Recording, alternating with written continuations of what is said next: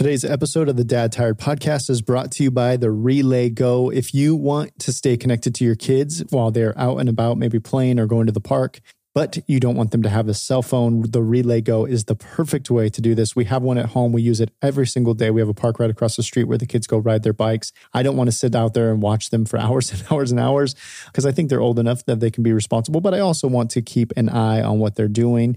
And that's why I use the Relay Go. It's a little device that they can keep on them. They can wear it as a necklace or a wristband. And it's as simple as a walkie-talkie. I can push a button on my cell phone and it will send a message to them. They can push one big button on the device and it will send a message back to me. It has real-time GPS. It also has a geofence. So if they go outside of an area where they shouldn't be going, I will know. It will alert me.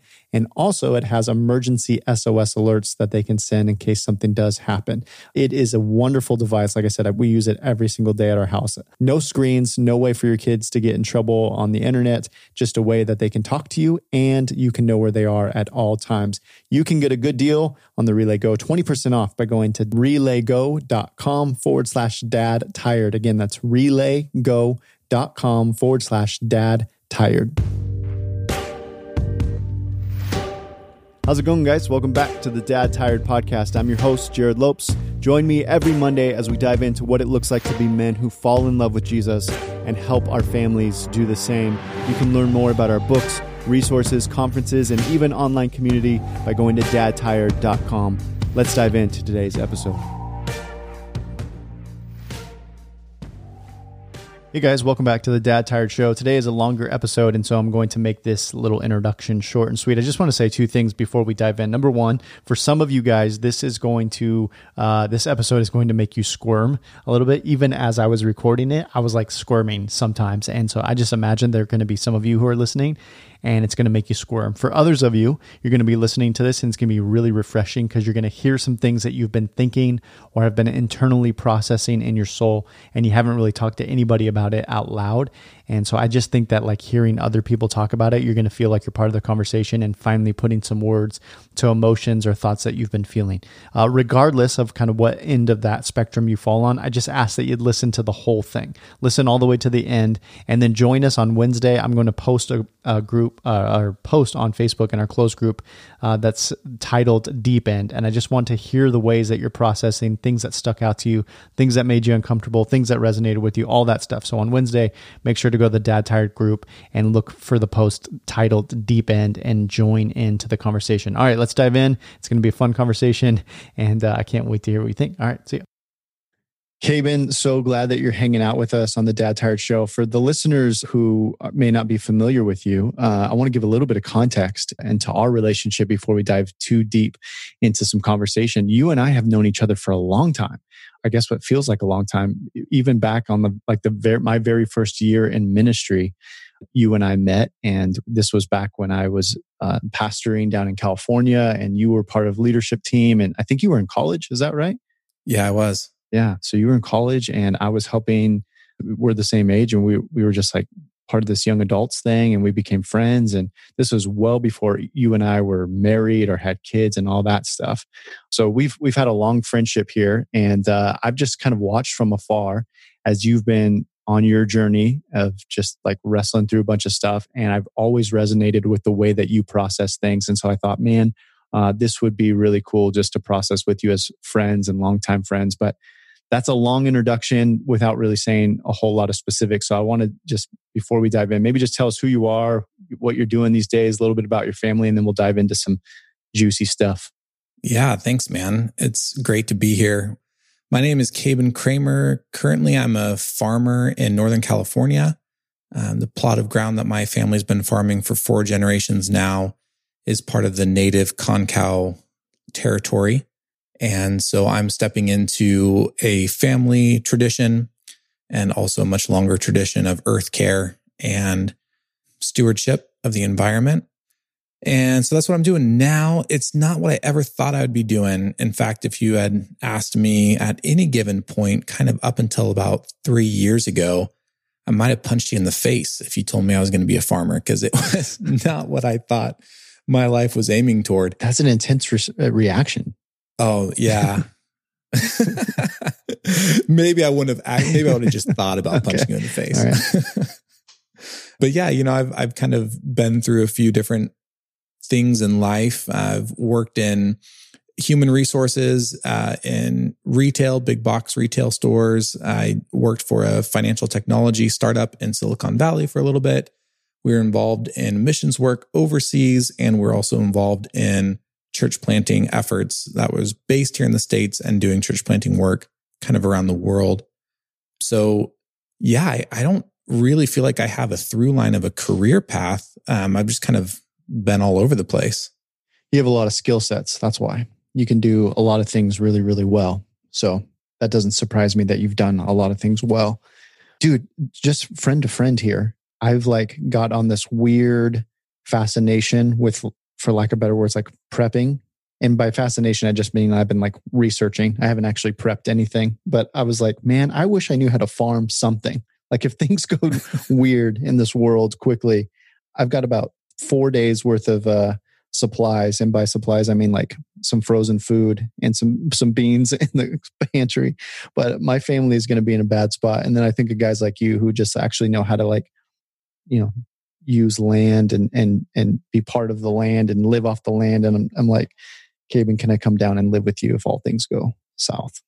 Man, you guys are so invited if all things go sideways. And there's an interesting thing about the closer I get to the land, the less I feel like I could ever consider myself an expert.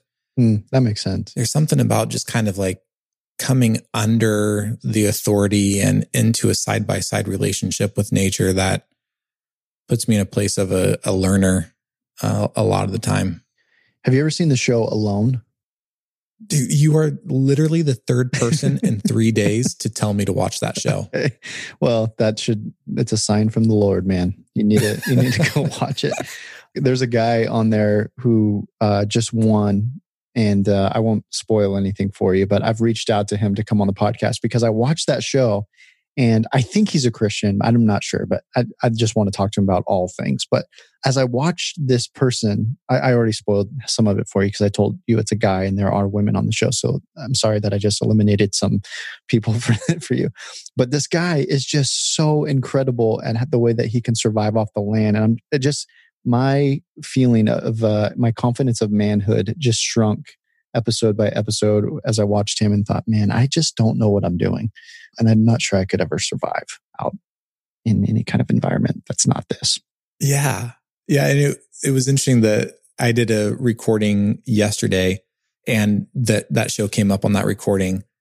And the commentary of the show then was, it's amazing the skill that people can have in nature. And then some of the people fail out because they crave human contact. 100%.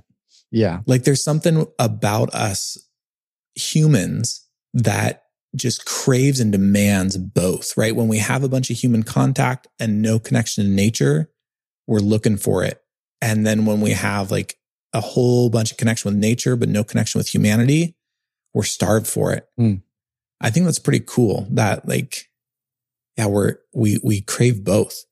That was really well said, man. And I agree. That's part of what I want to, I've heard this person that won, talk about that. And yeah, that's part of what I want to talk about. You know what's really, we're a little bit further into this than and we haven't got into, the topics that I want to talk to you about.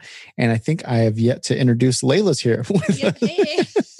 Hey, I'm so glad you're here too. I wanted to chime in once or twice, but I thought they don't even know who's on the line. I'm so sorry for the listeners. I'm just staring at Leila. We're she's nodding, and I'm like, wait a second, she hasn't said anything. And now she's going to pop in 25 minutes in. People are like, where the heck did she come from? Yes, she popped out of the corner. Leila's here, everyone, with us. The listeners know Leila.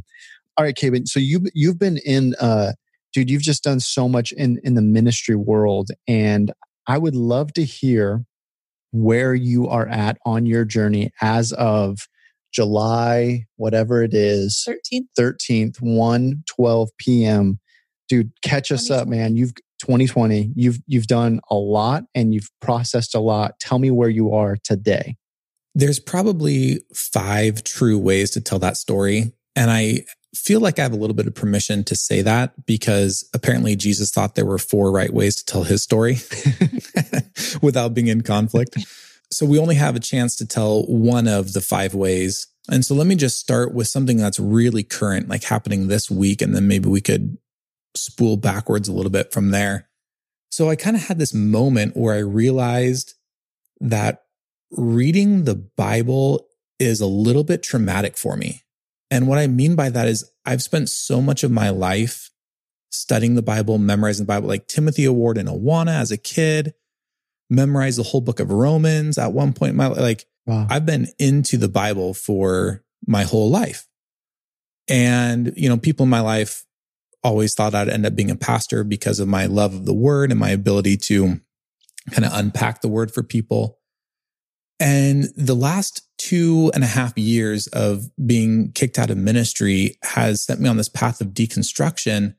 And I finally got to this place where I was like, man, it's been a hot minute since I've read my Bible. What's the deal with that? And so instead of kind of doing what I had done in the past of just allowing a sense of guilt to kind of overwhelm the awareness of that emotion, and then me just kind of reading the Bible out of duty to kind of, abate that guilt, I just held that for a second. And by a second, I mean like 3 weeks. And I was like, what's going on there? And I realized there's a level of trauma of like the things that I read in the Bible now, my mental and emotional landscape goes back to these anchor points of experience that now carry a bit of sadness and lament and brokenness with them. Mm-hmm. And I was just been having trouble connecting with the word. And then just last week, within the last, I guess it was maybe 2 weeks ago, time is weird in COVID, but it must have been a couple of weeks ago because I had time to order it on Amazon and it get here and me start reading it. But I was talking with a new friend who leads white identity workshops in Sacramento. And I was just sharing some of my story with her. And she said, well, there's a new project called the First Nations version of 13 indigenous scholars who have gotten together, trained by Wycliffe, to go back and begin translating the Bible in English, but from a First Nations perspective. Wow. So I immediately got on the website. The lead researcher, his name is Terry Wildman. I highly recommend people looking him up and supporting his work because he's still trying to finish translating the whole Bible. So right now he's got the Gospels and Acts and Ephesians done. So I ordered them and they've come and I've been reading them. And Jerrad, it is like new life for me. Interesting. Because it is the truth of God's word, but it's presented in a way that doesn't carry my past traumas with it. Wow. Right? Because he says it in a new language that brings new life of the Spirit into my soul. So that's just like something very present tense that is kind of a snapshot of where I'm at on my journey. But yeah, I've been loving it. Yeah, dude. I saw Leila write that down. So we're going to make sure that we get that. I just wrote Wycliffe Terry Wildman. Is that what you said? Yeah. Okay. Terry, Terry Wildman. Okay. And it's called the First Nations version. Okay. So this is like so help me understand a little bit. It's like a different, like translate, like there's King James and there's New Living Translation. This is what's this one called? Yeah, no, you're exactly right. It's an authentic translation of the Bible into English, and it's called the First Nations version. Okay. Wow. Yeah. Okay, but so I'm like, the reason I wanted you on today and the reason I wanted to have some of our conversations is because there is stuff that I've been wrestling through personally and that Leila and I have wrestled through together as a couple that really I haven't talked about at all with anyone, and especially not on the Dad Tired podcast. And because I've just been hesitant, and part of my hesitancy is I'm trying to mature as a leader, and Leila is helping me in that tremendously, just as a man, mature as a man. And one of the things that I think I did in my youth was I would, whatever I was feeling in the moment, I would just say it, and I would kind of lead out of whatever I was feeling that day or that week or that month. And then what would happen is my feeling would change the next week or the next month or the next year. And some people, I may have said something in that first week that somebody really like, it might have like shook them or moved them or whatever. And they're like camping on it. They're hanging there and they're really like, it kind of rocked them in some way. And then, a week later, I've moved on from that thought. And I'm like, oh, I'm not even thinking about that anymore, Meanwhile, I've kind of left a wreck behind me of people who are still processing whatever I might have said a week earlier. And so I am in this season, which really is not a week or even a month. It's been maybe years where I have really been wrestling through just church in general. Like the whole idea of church, I haven't lost faith in Jesus. I haven't lost faith in like God, but same feelings that you described at the beginning here, where I've read scripture, and it is hard for me to not bring in my experiences as I'm reading the scriptures. And in some ways, and especially recently with everything that's been happening in our world, I'm just like, there have been many, many days, and I've told Leila this, where I'm just like, man, I'm kind of ready to throw in the towel completely. And I'm not ready to give up on Jesus, but I'm ready to throw in the towel on like the whole church thing, because it doesn't seem to make sense, and it's hurting, and it's hurt me, and I'm seeing it hurt other people. And again, I've been hesitant to bring that up because I don't want to say that today. And then somebody's like, oh my gosh, Jerrad, what's going on with you? And then next week I've kind of moved on. So I've been hesitant, but I want to be authentic in having these conversations, because I think there are a lot of people who are having these conversations or having these thoughts, and they're afraid to like say these things. And I heard you say something on your new podcast recently where you said the church has proven itself to be ineffective during this cultural moment.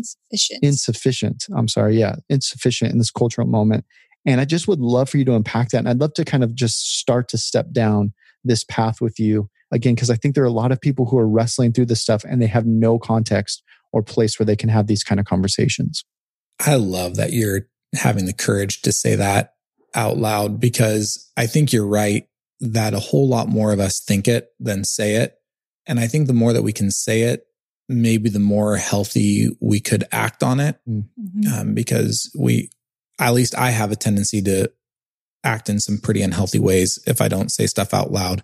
Well, like you had said at the beginning, you started this podcast almost for your own sanity and looking for friends in this season. And I think there probably are a lot of us out there that are like, what is the relevance of the church in this moment? And is this working? This whole like kind of kumbaya Christian church movement that we have, like, and it's in this face of the culture we live in. And just what does that mean that the church has been insufficient? What does that mean for us as Christians? What does that mean for the church? What's not right? Yeah. And let me just preface this part a little bit by sharing a little bit more about me. So I started questioning my relationship to power back in like 2006 in college.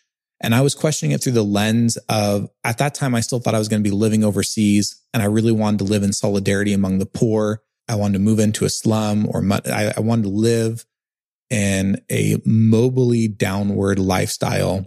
And I got hung up on the fact that I still had an American passport. Got hung up on this idea that like, even if I lived side by side with people in abject poverty, I could still just make one phone call and walk to the airport and get on an airplane and be in relative safety. Mm. So there would always be power distance between me and the people I was trying to serve. Mm. And that really kind of created maybe one of the earliest crises in my life that was kind of the prototypical deconstruction that I'm experiencing now. So I've had this rolling question of power and power distance and abuses of power, and what does it mean, and who is Jesus and his power, and how are we supposed to relate to his power as his followers, and what does it mean for us to be his ambassadors, and then how do we relate our ambassadorship to his power and authority? Anyway, so that's like a multi-spiraling conversation. But I've been carrying it latently in my spirit for almost 15 years now. So when things like Ferguson happened in 2014, with the 2016 presidential campaign, with current events, with the daytime murder of George Floyd and other atrocities happening, every single moment brings to the surface, for me, the church's relationship to power.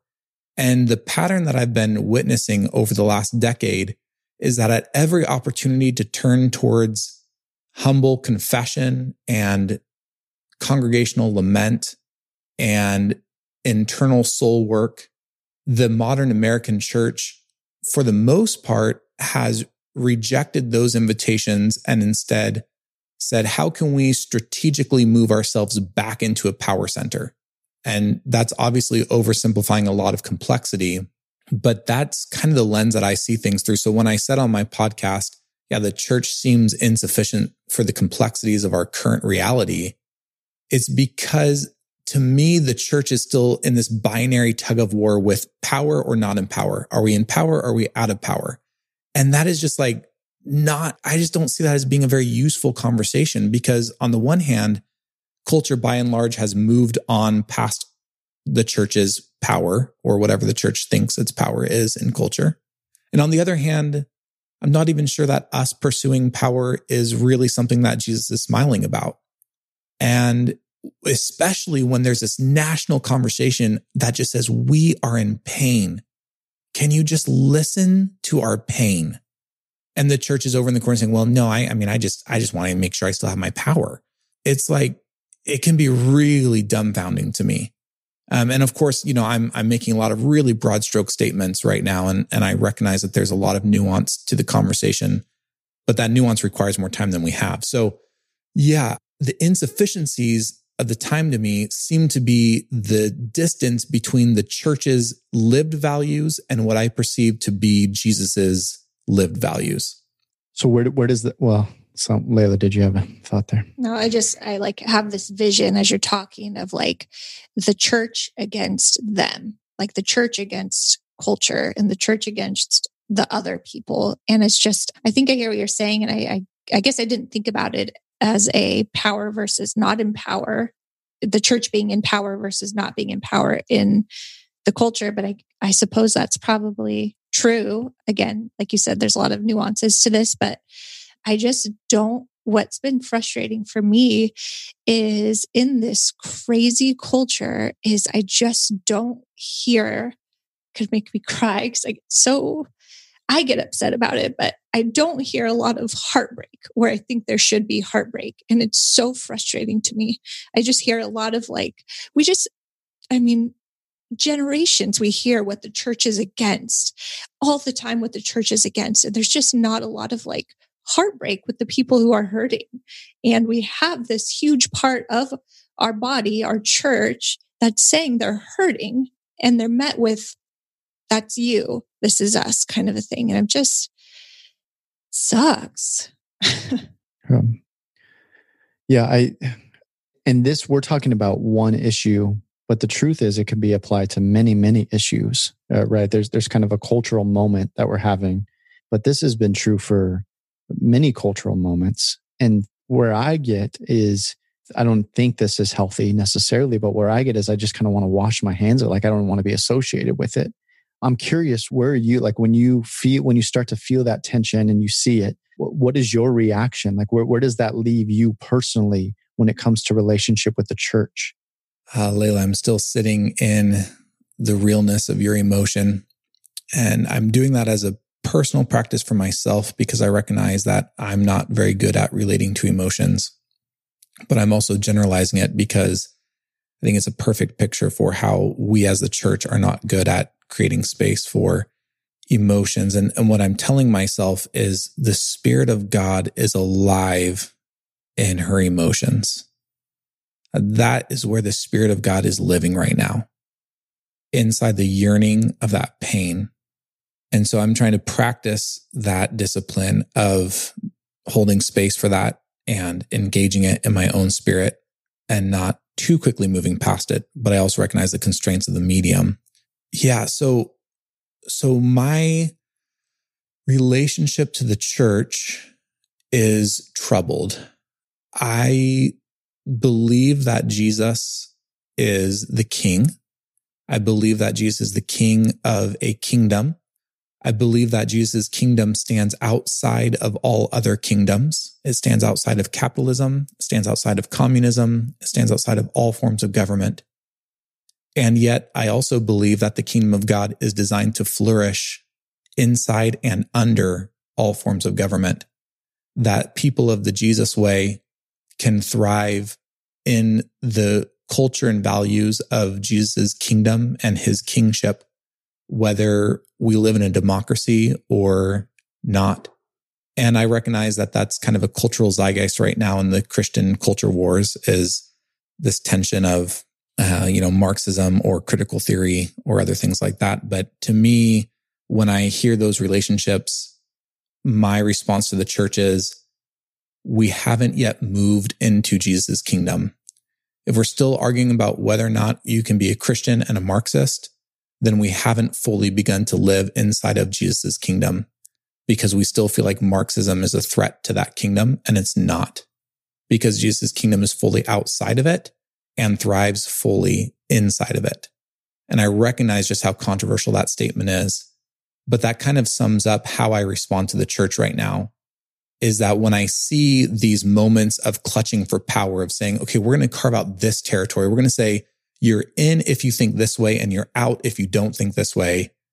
More and more, I just reject it outright. I'm like, nope, that's no, which makes it harder and harder for me to like feel that I fit inside the church. There's definitely a sense of displacement that I experience around the North American Christian church.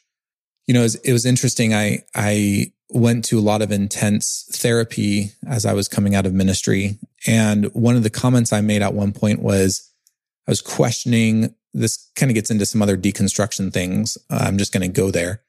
And I was questioning, like, what does it mean to be a Christian, right? If we look at the values of what it means to be a Christian today, the evangelical church would look at, pray every day, read your Bible every day, tell people about Jesus, and maybe they'll have their Jesus moment, right? They'll come to ask Jesus into their hearts. But if we went back 200 years, that wasn't the priority of the church. That wasn't the theological cornerstone of what it meant to be a good Christian in the world.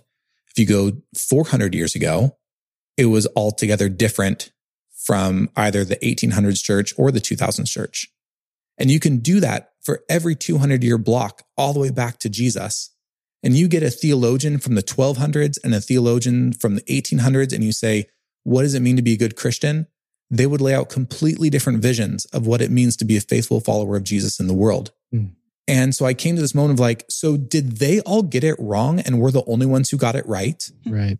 Or did one of them have it right and we have it wrong? Or is it possible that there's space within the kingdom of Jesus for there to be a lot more expressions of what it means to be faithfully following and living out his ways that includes most of what's happened through history within the Christian church? And my therapist turned to me and he said, well, that's true for most of the institutional church, but the Christian mystics have pretty much agreed with each other for the last 1,000 years. And I stopped and I thought about it and I left. And a few weeks later, I was still thinking about it. And I was like, by darn, he's right. If you look at the early desert fathers and then you look at St. John of the Cross, and then you look at people like Richard Rohr, there's a really strong theological through line. And if you were to lay those texts side by side and modernize all the language and remove all the authorship, you might not be able to tell who wrote what, which wouldn't be true if you laid other theological texts side by side. And so when I hear the church struggling to maintain its own version of rightness and its own position of power in culture today, it breaks my heart, but kind of in the way that like, I don't think is very healthy right now, if I'm being totally honest. No, I think we could relate. Yeah. And I just have so many questions going through. I feel like this, as often happens, will need to turn into like a 15-part podcast episode. Time constraint. If people can't listen that long, they could pause it and go back to it later. Yeah. But one thing that, and I think this is along the same lines of what you just said, Kaben, but one thing that you've also said in the same podcast recently that I was listening to is you talked about kind of a corral that your family had set up for like decades and decades. They had kind of set the boundaries of this is what it looks like to live right. Rightness, yeah. The rightness is in. Yeah. Everything that's not right is outside of this little corral. I think it aligns with what you just said, but can you give that analogy? Because you'll say it better than I will re-say it. Yeah. I'm remembering back to that conversation. And by the way, these pauses for me are because I'm recognizing my own limitations. What I feel I want to do is just jump into the intellectual side of it and just ramble on. And part of my internal discipline and the soul work that I've been doing as I grow is in the way that I'm wired, the less that I can intellectualize and the more that I can embody, the healthier I become as a person. And so that's just a practice that I'm slowly trying to engage. So I'm bringing my body back into that space of talking about that concept. Yeah, growing up for me was really about that corral of rightness. And there were a very few select things that were inside of that corral and a whole lot of things that were outside of that corral. But it had so much more to do than just the words that I spoke. It had to do with the friends that I made, the career path I chose, the way that I moved and acted in the world, the things that I defended or didn't defend. And most of it was unspoken.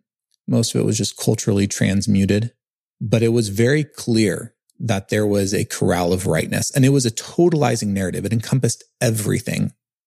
And it also left a lot out.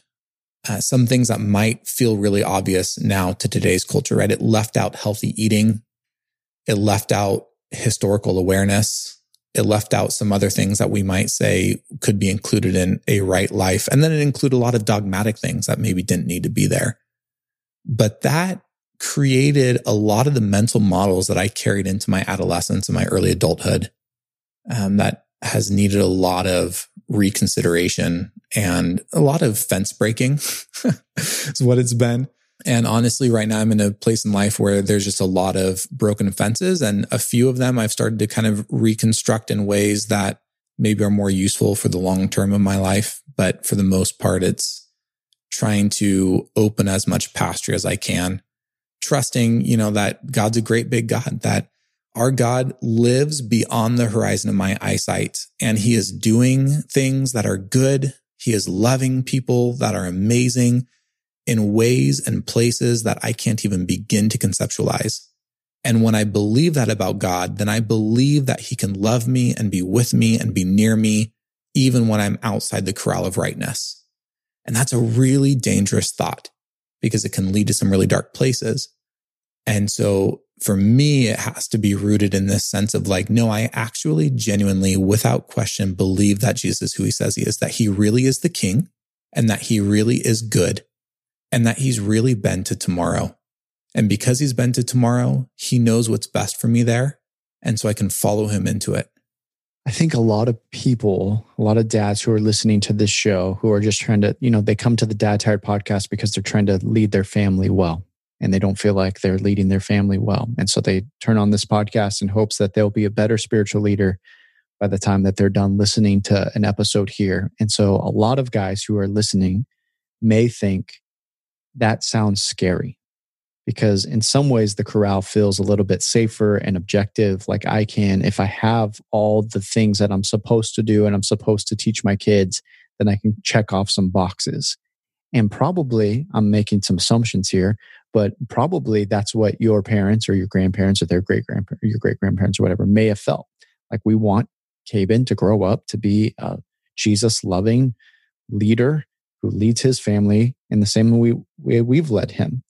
And I imagine in some ways it might be heartbreaking for them to hear that the corral that they worked hard to build is being, knocked down. Again, I'm making some assumptions here, and I'm sure that we could have a whole podcast just on that topic alone. But I'm curious, you are a dad and you are a husband and you have some pretty precious kids. Mm-hmm. And so what does, as a dad wrestling through this stuff right now, what does it look like for you to try to parent them and to help them on their spiritual journey so that maybe they're not a 30-something-year-old feeling like they've got to kick down the corral that Daddy Kaben set up for them? Yeah, the corral is definitely safer, right? It's like when you go to that resort on vacation and they've got the kid play area that's all fenced off with like hired help to watch it. And you can just go drink your margarita on the lounge chairs by the pool. Right? That's like, dude, you can't bring up that kind of stuff in the middle of COVID. That sounds amazing right now. But the corral of rightness kind of does that, right? Like if we draw that boundary, then we just kind of set our kids inside of there, and then we can autopilot as long as they don't jump out, right? And then when they jump out, we scold them real well, make sure they're back in, and then we can go back to coasting. Mm. I was just having a conversation yesterday with people about how do we manage technology and limits on, access to YouTube and Netflix and things like that. And the way that I responded then, and I think it can be kind of generalized to what I'm doing right now. When Judah, who's now 8, he's our oldest, when he was like 2 or 3 years old, Jen and I had conversations and I said, I need him to know about sex by the time he can write. Because if he can write, then he can look it up on the internet. Mm-hmm. It's no longer waiting till he's preteen for him to have access to that stuff. So as soon as he's 5 or 6 years old, he can get pretty much anything he wants on the internet. So I want to be the one to have those conversations first. And for me, this is also going to be controversial. For me, it's not preventative. I am under no illusion that my son is somehow not going to look at pornography or that he's not going to masturbate or that he's not going to mess around with people. My challenge is to stick with him through it. Yeah. Because I think what we've discovered as human beings, as we've made our way through life, is that we've made it through those things. And in the house I grew up in, it was 100% focused on shutting down and limiting. And what that means is that when I was going through those things, I didn't have an ally who had gone ahead of me. I was alone in the dark. Mm. And it took me a lot longer to get out of that tunnel. And, you conflate it on top of all the shame-based evangelical culture around sexuality. Yeah. And it was a long process out of that dark tunnel for me. So with my son, I just want him to have an ally in the darkness as he's figuring out his sexuality, his humanity, his personality. I want him to have an anchor point that he can come back to that is not defined by rightness, but is defined by presence and love. And if I can be that for him as Christ is for me, and I can continue to model for him that Christ is true presence and pure love, then as he relates off of me modeling it, maybe he can trust that that's actually who God is, right? That was part of my own thing too. I was told that God is love, but the model I had of authority was very controlling. And so love was really conflated with control.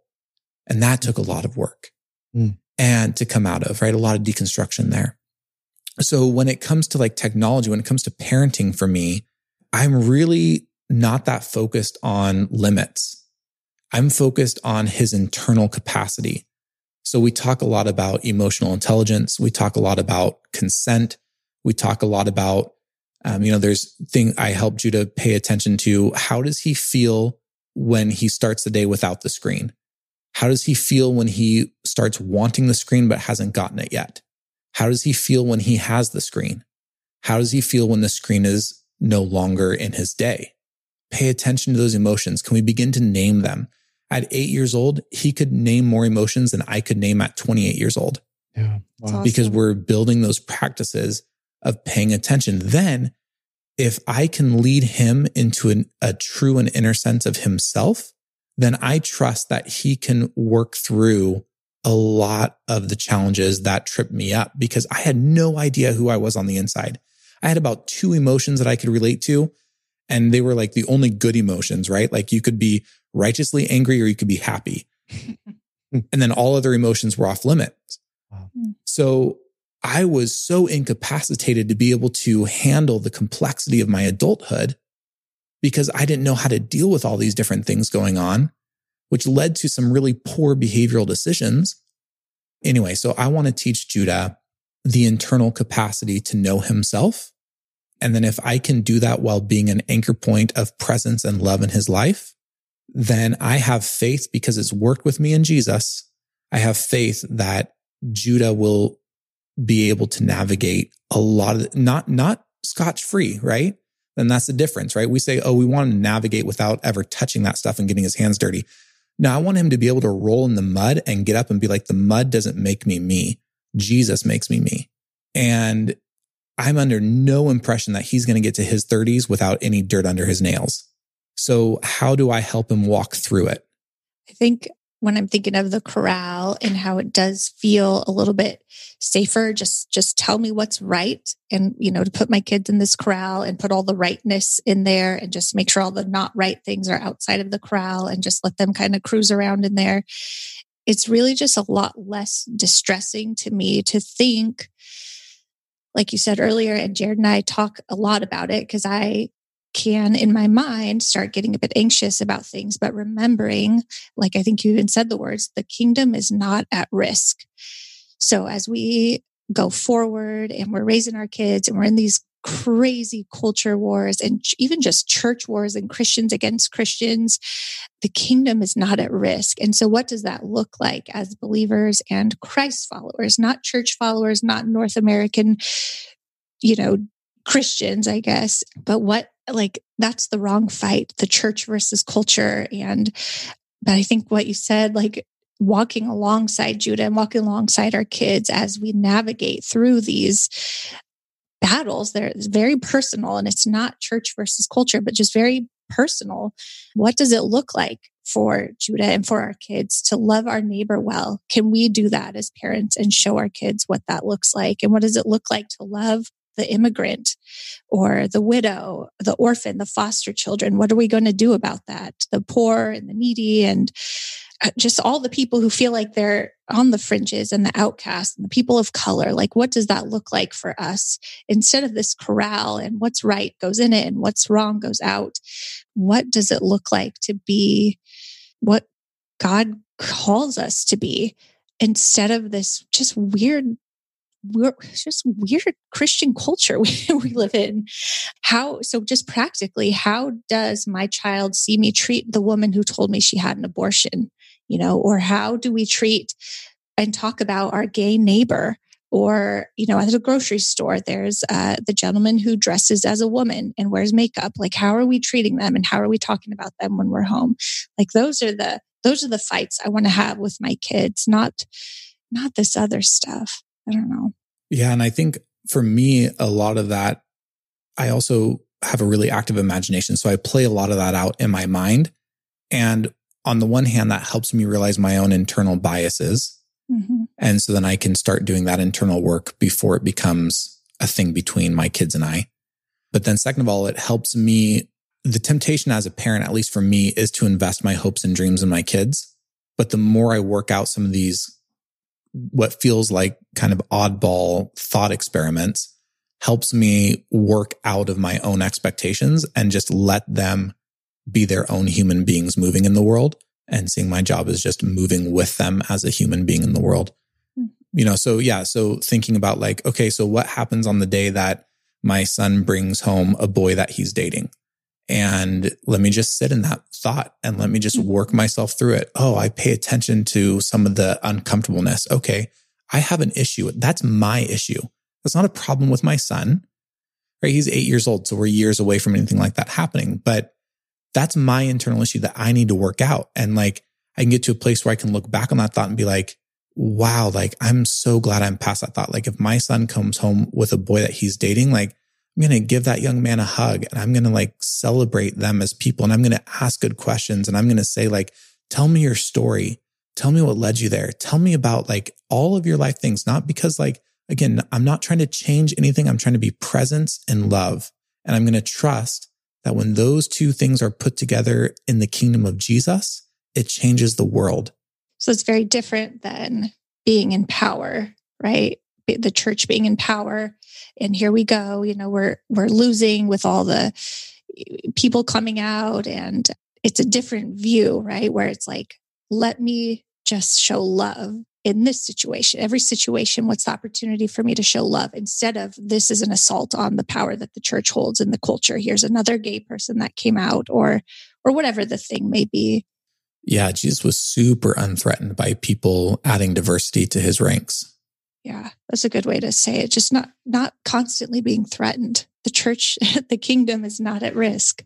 Yeah, and it was something that I had to ask myself through deconstruction a lot, and I'm still asking myself frequently. And it's something, again, that my therapist taught me how to do, was when I sense that urgency of control, or I begin to feel the anxiety of not being in control, to just pause and ask myself, what am I afraid would happen if I don't control the situation right now? And it revealed so much in me where I was like, oh, I don't actually want that to be true about me. I don't want to be moving through the world in that pattern. So what would happen if I just made a different choice? If I said, I'm just going to choose to not control this right now. is anyone hurt? Or is it just my own pride or my own vision of rightness in the world or whatever else? Is that the only thing that's hurt? Because if that's the only thing that hurt, I can deal with that, right? There's some things that are out of control and can hurt a lot of people, like a car on the freeway, right? Well, let's get that under control. But there's lots of things that we really don't need to control, that we are really, I feel like, maybe programmed or just internally really yearning to exercise control over instead of just exercising presence with. It's interesting because I think there are a lot of guys who are probably listening who, in some ways, this feels like a kid who has been playing in the pool and he's been looking at the deep end for a long time and it's terrifying, but he really wants to just jump in and just see what it's like. And you swim over there a little bit and it's the first time your feet can't touch the ground. You like it, but you also kind of panic.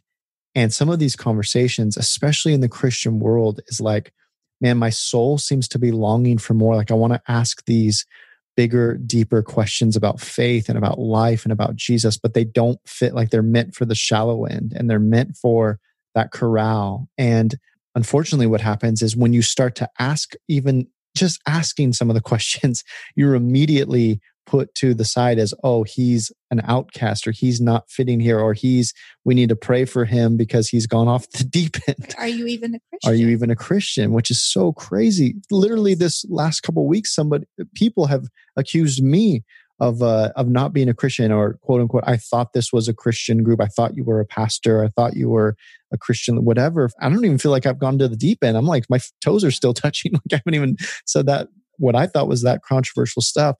But anyway, it's a hard area to explore. It's like hard in our faith to explore. And then what happens is we see, unfortunately, or maybe that's not even the right word, but we see people who have been in the Christian world for a long time, and then they start to explore these bigger questions. And then we see them, because they're very quickly kind of pushed out from the church or the Christian community. They're outside the corral. And then they just kind of, I think they just kind of lose hope altogether. Or just like they just completely wash their hands of church and of Christians. And like, man, I'm not a Christian. I guess I'm not a Christian. I don't hate, or I don't reject, or I don't treat people who aren't like me in a particular way. So that means I must not be a Christian because I'm not ill-willed toward, I don't know, we'll use homosexual, for example. If I don't treat them as other and bad and yucky, then are you a Christian? Not even, I would yes, say you not are. even, let me just say, yes, you are. Yeah. And I would say not even treating people bad. Like that's kind of the more you move towards an extreme version of that. I think somebody even asking the question, even just asking a question like, well, why do we believe that? Or what does the Bible actually say about that? Or I'm curious, like something doesn't feel right. I know the whole church or everyone says this is it, but like, I want to ask deeper questions. Even just asking the questions seems to get you in trouble in the faith community, which is just, man, it's just it's a bummer. And you see these people, these lead singers of bands, and you see these theologians or pastors who are, who are claiming to not even follow Jesus anymore. And then you just kind of get the response, well, I guess they never believed in the first place. But it's like, I don't know if that's true. I don't think that's true. That's such let me just, that is evidence of an abusive relationship. Mm-hmm. So for people listening, if you're thinking about moving towards the deep end and you begin to get to the place where your tippy toes are barely touching the bottom, have grace for yourself. It's okay to feel panic. It's okay to go back to the shallow end for a little while. That's safe. It's okay. And then when you venture back towards the edge and you get a little bit deeper and you begin to learn how to swim, that's okay. Just do what you can do. There's no judgment from the people further in the deep end, even though there might be a lot of judgment from people further in the shallow end. Just be kind to yourself in that journey of discovery. Because a lot of the times the people stay in the shallow end because they're shamed out of the deep end, right? That's what you're just talking about. Because as soon as you begin to question the narrative, you're questioning the structure. And when the structure is questioned, it becomes an existential question. It becomes a question of existence, right? If the church didn't have power, what would the church be? And if the church doesn't know how to name itself other than being culturally relevant or culturally influential in some way, then they lose an answer to that question. And then they lose a reason for being. And so when you begin to ask the question, can you love someone who is queer and still be Christian? it's internalized as a question of, should you even exist as a church anymore? Right? And that sounds dramatic, but at least my experience talking with pastors and other people in active church ministry, when we're able to get past the defenses a little bit, it's consistently a question of identity. And it's consistently existential of, if I allow my congregation to question this, how can we lose all the framework of what used to define us. And so now we just don't exist anymore in the world, right? Like once you don't have a boundary, you don't exist. And so part of the effort for control is a yearning to continue to exist in the world and continue to matter to the world. And ironically, the stronger we hold on to some of those boundaries, the less we matter to the world. We're just, for the sake of time here, unfortunately, I think we'll wrap up. But one of the questions that I have for you, Kaben, and I'm not looking for anything prescriptive here. I know you're not trying to give anything prescriptive, but I think there are a lot of people who their soul feels frustrated as they think about being part of a church community for them, it looks like I show up to a building on a Sunday, I sing 2 songs, somebody stands up and gives an announcement, we sing 3 more songs, there's a message, and then we end with a song. And then that's supposed to kind of crank out this life that I'm supposed to live as a result. That's the Christian journey summed up. That's like, man, their soul is like, is this it? Is this it? Is this what Jesus came for? Is this the church that he was trying to build? Like, is this what we're longing for? People who are in it and the people who are not in it. Yeah. And it's frustrating. It's jarring to their soul. And so they're just like, what does it look like to be a Christian then? If that's not right, like, what does it mean to even be a Christian? I guess, what are your thoughts on that? What would you say to that? You sure we don't have another hour? Well, maybe go for it. Just saying, maybe I'll break it up. I don't know. But there may be one person listening, and by the time we're done talking, that's all right. Hang in there, bud. That one person. Oh, man. One of the things that really opened my eyes has been this idea that to know God is to know myself. And that's not to say that I am God, but it is to say that God made me in a specific way that I find him in the wiring of my inner self. So there's this concept of true self, false self, which I'll just quickly summarize. The false self is essentially the person we think we are, and the true self is the person that God originally designed us to be. And the false self comes into the world before we understand language and communication, because before we can even speak, we begin to receive childhood messages of what the people around us need from us to feel good about their place in the world. So it's not what we needed from people. It's the messaging that we received from other people that they need to feel good in the world. We begin to build ourselves around those subconsciously perceived messages. So by the time we come into a sense of consciousness and a sense of self, anywhere from like 8 to 12 years old, the person we become conscious of is actually our constructed false self that was designed as a survival mechanism in our early childhood so that the people around us felt good about the world and would keep us in existence. This is essentially what it comes down to in the most animalistic way. But then our true self is still laying down there, dormant, inside of ourselves, waiting to be birthed, waiting to come alive. And so as we come to know ourselves, we find God. Because as we do that journey beneath the surface of our false self, we begin to explore, to look for that hidden pearl of great value, which is our true self. We find God there because that's what God designed. God made that, and he wants to bring it into the world. And that's where we become co-creators with God in that internal process of becoming who he always meant us to be. As we move into our original creative design, God smiles. And I think it begins individually and it begins personally, but it is not individualistic. It's a community-based practice, or as the author Parker Palmer says, who's a Quaker theologian, he describes it as that solitary work we do together. So we need a community of people around us to take this inward journey, even though we are the only ones who can truly journey within ourselves to meet God there. Then as we begin that journey outward, with a community of people to bring some expression of God's kingdom into the world that's rooted in who God made us to be. And it becomes this authentic presentation to the world of the goodness and kindness and restoration of living under the authority and power of King Jesus and not the authority and power of man and man-made institutions. And every time I've caught glimpses of that in this world, the world says yes to it because it senses that this is something real. And this is something that didn't exist through strategy meetings or, campaign raising or anything else. This came from another world. This came from something beyond the realm of human capacity. It came from a deeper, more mystical place full of mystery and magic and energy and life. It came from God's dimension and is birthed in the world through us, which is one of the mysteries of why God desperately yearns for us to participate in his plan of reconciliation. Despite him having all the power to, it's his joy that we would know ourselves and find him and birth from that place something that he has put there that the world will look at and say, yes.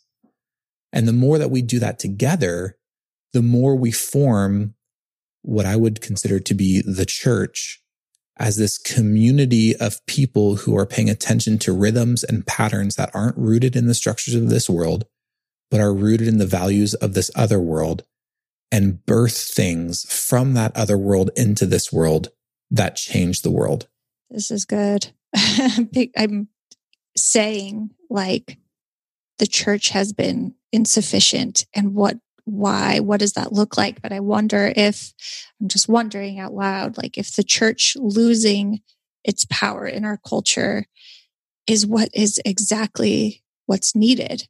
Not that the kingdom is at risk, but this church culture that we've created in this North American culture, is that what we need to finally force us to be the hands and feet instead of like rallying together in our corrals? But like, if that is deconstructed, if the church's power loses its power, like, is that where what did he say? Our solitary work we do together. Like, will this be the thing that kind of forces us to be the hands and feet and actually be a really like known for really loving people and making right the wrongs and bringing bits of the kingdom to earth? Because as it is, it certainly doesn't feel, and this is very, it's a sweeping statement, but the church, it doesn't feel like is doing that very well in the context of our current culture. Maybe this is just what needs to happen. Not because we're against Christ, against God, wanting, quote unquote, God out of the schools and God out of, whatever the things are that people are so worried about. If we just remember, we don't need to be distressed if the kingdom is not at risk. The kingdom is not at risk. So what does that mean for us then? How do we plow forward as these wars and battles continue? What does that look like for us to be the hands and feet outside of a powerful, mostly white church? What does that look like? I think it'll be beautiful, really. Yeah, it was. You don't have to be afraid. Yeah, it's beautiful the way you said that, Kaben. Yeah. My first thought was, I'm going to be like 93 by the time I start to recognize my true self. And I'm like, all right, I'm ready to go. And my life's going to be done. Well, I want to give you the final thought here, Kaben, but using that swimming pool analogy and kind of swimming out to the deep end, I imagine for when I listen to guys like you just process this stuff so well, you do a couple laps in the deep end and you feel like you're just warming up. And then for guys like me, I feel like I did a lap in the deep end. I'm about to drown. And there's probably going to be some guys who are listening this first time they've jumped in the deep end. They're like, oh my gosh, this word, I didn't even know this existed and it's exhausting. But I want to say all that because you have a new podcast out that I've found very, very helpful as you process and you bring on other people to process all this stuff in such beautiful, great ways. And so let's wrap up our time here, but tell us a little bit about your thoughts behind the podcast, what you have going over there, the name of it, where people can find it, all that good stuff. Yeah, the podcast is called Of Dust and Divinity. So not of mice and men, but of dust and divinity. And, that's our Instagram handle. That's our website, just www.com. And then, it's on Spotify and Google and Apple and everywhere else. And the thought behind the podcast is that I love learning from wisdom teachers, but I've come to realize that wisdom is meaningless if there's not people putting it into practice. And I realize that I'm surrounded in this world by people who are putting wisdom into practice, right? They're putting flesh and bone on wisdom sayings, and it's changing the way that they move in the world and the way that they see the world. And I just want to listen to those stories. So, the podcast is structured that there's always three of us and we're just having a conversation. I picture it like your back corner table of your favorite pub on a busy Friday night. So you don't get private seating and you just sat down with a couple of strangers and you just pick up a conversation. And on the table, there's a little slip of paper from the people who just left before you, and it has a couple sentences written on it, and you just pick it up, and that's like where you pick up the conversation. So every episode of Dust and Divinity picks up a thread from the previous episode, and then it kind of goes in whatever direction those particular guests are into at the time. And it's been really meaningful for me. If that's all it is, if it's just my personal journal to the world, it's made a big impact on me already. And it's just a lot of fun to connect with people I really respect and love. Yeah, well, you're doing a great job. And I have a feeling it's not just you. And processing that alone with some friends, I think there are a lot of people who are chiming in and will chime in to listen and be part of that conversation, even from afar. But thanks, man. Thanks for jumping in the deep end with us, even just for an hour, and processing through this stuff. I'm genuinely curious to see the response that we have from the Dad Tired community, and just how the guys who hear this and are processing it. I just really believe that there's a lot of guys who are like, man, I really want to wrestle through this stuff and I have nowhere to do it. And so I think it's going to be refreshing just to ask these questions and get after these topics. It's okay to ask questions. Come join us. I love these conversations. The kingdom is not at risk. Yeah. Yeah. If you're asking these questions, come be part. Yep. Sweet, man. Well, thank you. Get back to being dad tired and farmer tired and all that stuff. Thanks, man. Hey guys, thanks for swimming in the pool with us today. I really do hope you enjoyed that episode, and I would be so curious to know what you thought and just to hear you processing this. On Wednesday, I'm going to make a post in the closed Dad Tired group, and I'm just going to put as the title Deep End. And so if you just go on Facebook onto our closed group and you search the words Deep End, that conversation will pop up. And I'd love to keep this dialogue going and hear what your guys' thoughts were on today's episode. I love you guys. If you love this podcast and it's helpful for you, there are two ways that you can help us. Number one, just pass it on to a friend. If you have any dad friend that you think that would be encouraged by this, just shoot it over to him. And also remember, we are a nonprofit ministry that relies on your support. And so if you want to make a contribution to us, we would be so grateful for that. You can go to dadtired.com/give, and that you can make a tax deductible donation there. I love you guys. Hope this was helpful. I'll see you next week. Bye.